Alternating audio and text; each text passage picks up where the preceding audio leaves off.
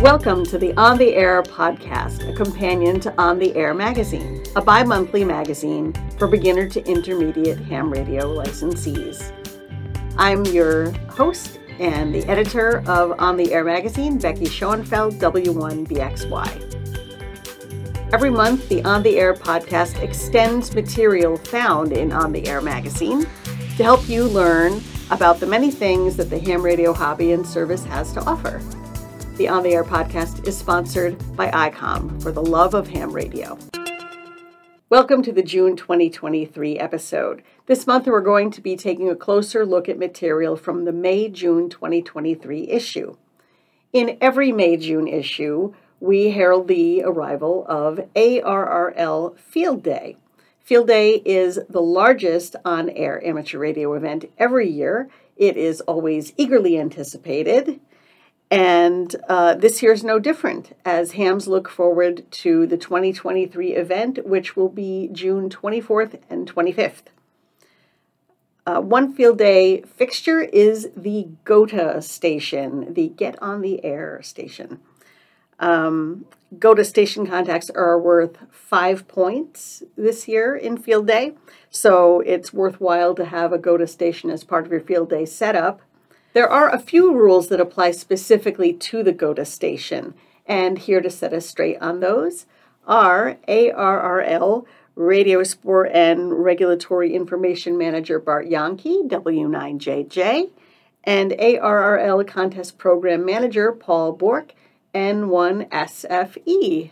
Thanks for joining us. Hi, Becky. Thanks for having us. First of all, what exactly is a Get on the Air GOTA station? My understanding of it is that it's sort of an outreach tool where interested members of the public or maybe new hams or people who have been away from ham radio for a long time can get on the mic and talk a little bit. Is that about right? Is there more to it?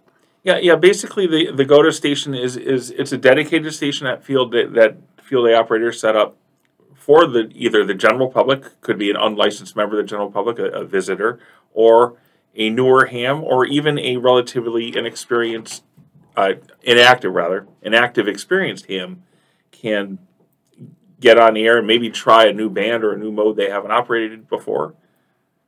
And this is a station that wouldn't normally present itself because there are so many different classes of operation, but especially for our portable stations, group activities, this is their opportunity to have that station to allow, as Paul had shared, visitors to come in to observe more of the casual operating.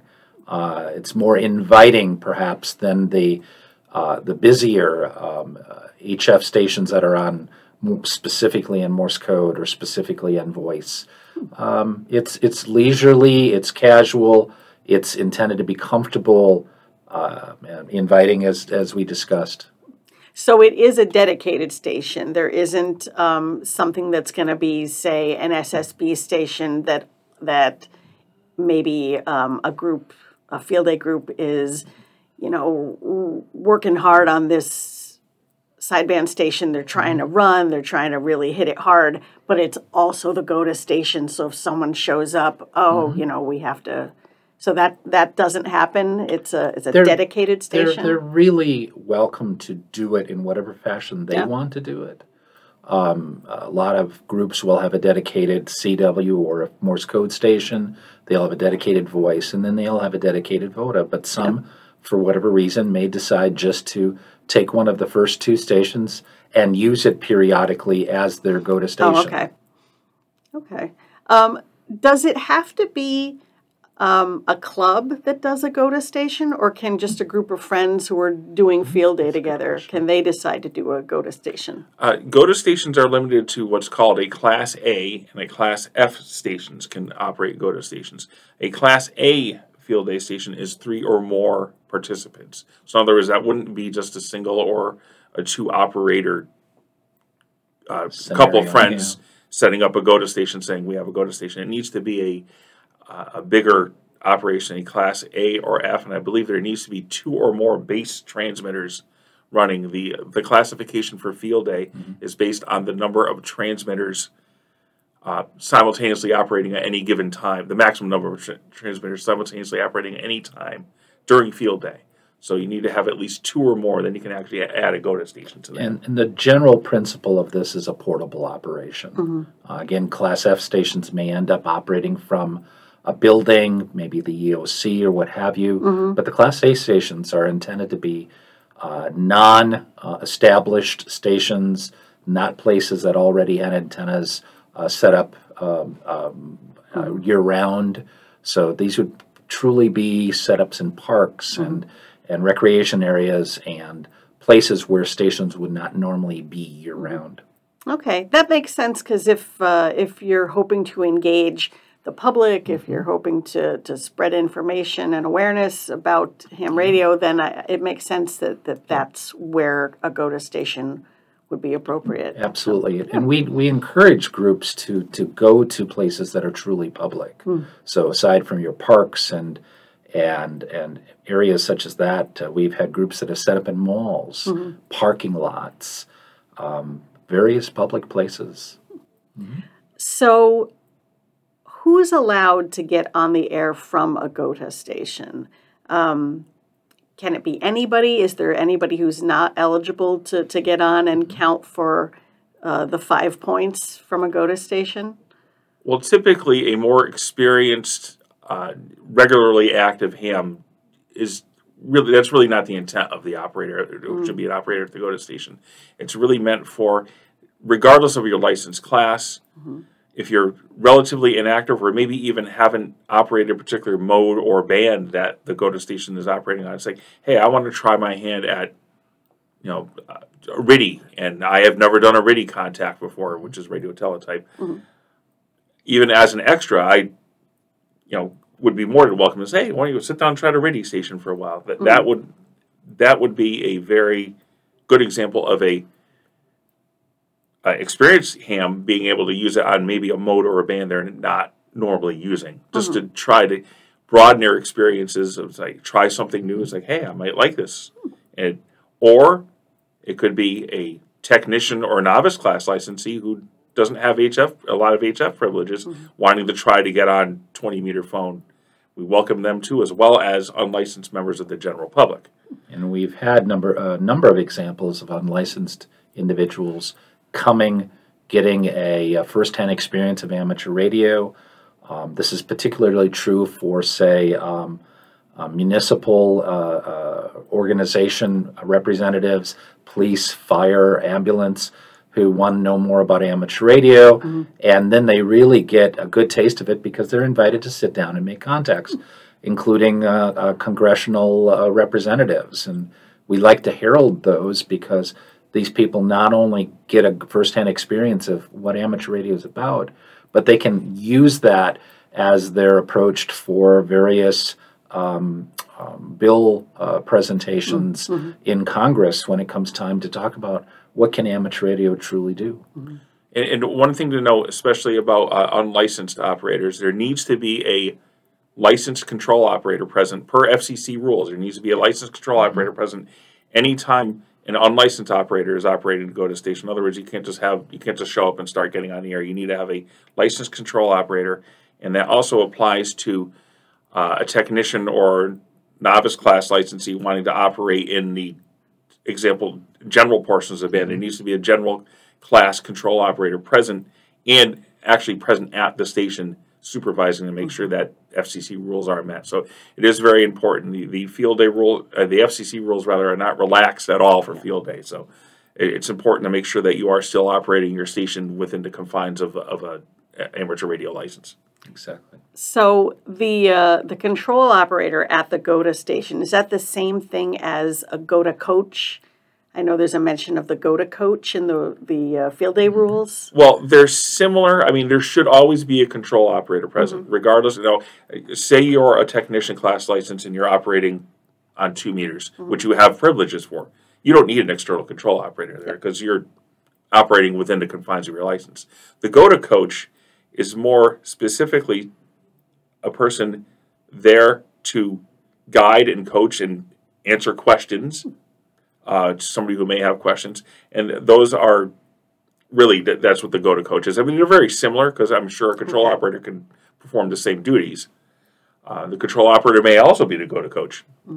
Again, the way the rules are set up, we have a bonus points can be earned for having a dedicated GOTA coach present for at least 10 contacts. In other words, if you sit down and you need some coaching, you have made 10 contacts, the station can, the field day operation get a 100-point bonus for having a coach present for 10 contacts. Okay. So what kind of ham credentials do you have to be a GOTA coach at a GOTA station? Well, you should be experienced in guiding people in their beginning of experiencing amateur radio. Somebody with patience. Somebody who perhaps at a club level has provided that level of mentoring and support to maybe other club members. So this person, again, is going to be generally a higher class of licensee, somebody who's had a broader experience in logging applications so that they can describe how logging works without doing it themselves, because the operators of the station need to be doing their own logging, and explaining how to tune in stations, how to remain within the frequency range that's permitted by the license class of the control operator, basically to keep them within the confines of the rules, but also to have them enjoy the full breadth of experience that is available to a participant. So let's say somebody is a new ham, got their technician license, 2 weeks prior or a month prior to field day, is looking for a way to get on the air. They've got the mic fright. They're worried about getting yelled at. It sounds like this GOTA station might be a safe place for them to sit down in front of a radio. How much or little might somebody be able to do if they say, I just want to log, or I just want to talk. Can you log for me? Are there options like that possible? You can do as little or as much as you want. There's no limit. There's no minimum. If somebody wants to sit at the GOTA station while somebody else is on the mic and log for them, they're more than, again, that counts as that counts as part of an operating. So somebody can sit and log, or maybe somebody doesn't want to log and they just want to talk, or whatever, or use FT8 or whatever mode they happen to be using. We stipulate that as not being the GOTA coach doing it, though. Okay. So the coach will be the official observer of sorts, the guide, the mentor. But if you have 2 or 3 people who want to participate in the GOTA operation, you have them take turns. Have somebody who doesn't have the mic fright, let them start. Let another of the GOTA operators log for them. And then they can take turns, and they can see what the process is by observing how somebody else did it, and then switch off. Yep. I would imagine that this varies depending on how busy an operations GOTA station is, but is it possible to for somebody to operate at a GOTA station for 15, 20 minutes, half an hour? Are there opportunities to sort of really get in some practice if the station isn't busy? Oh, absolutely. There used to be a limit to how many contacts a specific GOTA operator could make. For 2023, those restrictions have been lifted. So you can make as little or as many contacts as you want to make. Again, if there's a line of operators waiting to use the GOTA station, common sense and courtesy would pretty much stipulate that you'd want to give other people a chance to get at it. But if, there's nobody there at the GOTA station and you want to sit down and make contacts, go for it. Great. Absolutely. And a key to all of this is that these can be contacts with the same stations that your other one or two or more primary transmitters have already worked Oh. because it operates under a different call sign. So the GOTA station to the outside world looks like a completely separate operation. To your own focused in-camp group, it's just another call sign within the confines of this portable operation. And it gets to work all the stations again, technically. Oh, okay. Oh, I didn't know that. So if it's a different call sign for the GOTA station, do they tend to use the call sign of the control op for the GOTA station? So if a club or a group is operating a GOTA station, they're going to pick a call sign to use for that is different than the primary call sign. It could be that of one of the club members. Maybe it's an easy call sign that sounds good over the air, so you don't have a confusing call sign, maybe a shorter call sign. But any call sign can be used as long as the person who holds that call sign gives permission for the club to use their call sign. Exactly. Okay. So contacts made from a GOTA station are worth 5 points each. Yep, no limit. And so now there's no limit. There used to be a limit, but starting this year, there's no limit to how many points you can add to your That's correct, score. yes, Oh, okay. Exactly. And that's 5 points regardless of what mode you're using. You can be using phone, CW, or digital mode, and they're all worth 5 points. Oh, great. So as the other field day station points, they're different depending on what mode you're using. But for GOTA station, they're all worth 5 points. Exactly. Cool. So if someone is listening to this podcast, maybe they're a new licensee, maybe they're not licensed at all, and a GOTA station sounds like a good way for them to get some on-air experience with a helper right next to them. Is there a way that folks can find a field day operation that has a GOTA station so they can make plans to head to that field day operation and get some practice in? Yeah, absolutely. ARRL has what's called a field day locator, which is on our website at www.arrl.org/field-day-locator. That is also available off of our main field day webpage as well. But that will bring up a map which will show locations of field day operations near you, and each one of those locations will have information about that specific operation, including if they do have a GOTA station. So not all will have GOTA stations. And it will also list contact information for the individual organizations or individuals that are hosting that field day.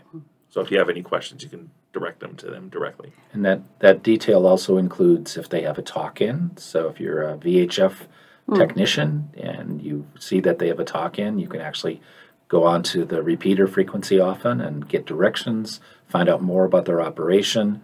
If they are looking for additional support in whatever fashion, maybe before the event, setup is always, the more hands makes for light work for them doing so, even taking down when it's time to disassemble the station when they're done. So if someone thinks they've found a nearby operation that they want to check out, should they contact the group ahead of time and say, hey, I'm thinking about coming down, what might be a good time, or can they just show up? I mean, typically it's not required, but it wouldn't be a bad idea just to give people a heads up. It all depends on your comfort level. Field day is open to the public. That's the whole purpose of it being on the map, and so these are open to the public operations. But again, if the person planning on showing up wants to make sure there's going to be somebody there to coach them, or they have questions, again, it's not required, but it wouldn't. It all depends on your comfort level. Okay, great. Well, I know we've got a rules page up on the website where the complete rules are. Yeah. I think we've got that at arrl.org/field-day-rules. Yeah.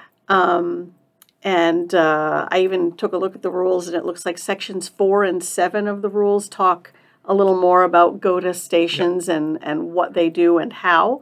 So if you're looking for more information about GOTA stations and how the rules affect them, that's where you can go. And as Paul mentioned, if you're looking for an ARRL field day operation that includes a GOTA station, you can visit the ARRL Field Day Locator tool at arrl.org/field-day-locator. And I was just looking at the locator tool yesterday, and around our neck of the woods in New England, there are a whole lot of operations just dotting that map everywhere. And I know over the next few weeks, even more of them are going to pop up. There's a lot being added every day. Yeah. I part of what I've been doing lately is helping manage people get those, pins in the right place and the information uploaded.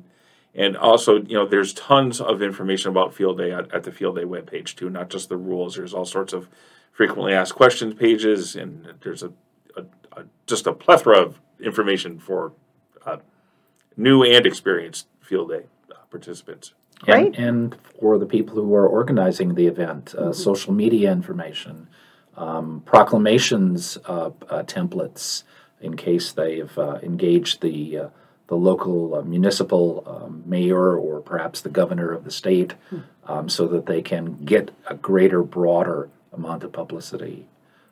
Just a plethora of good and helpful info. Well, thanks again, Bart and Paul, for being with us today. And the On the Air podcast will be back in July, but for now, 73. Thanks, Becky.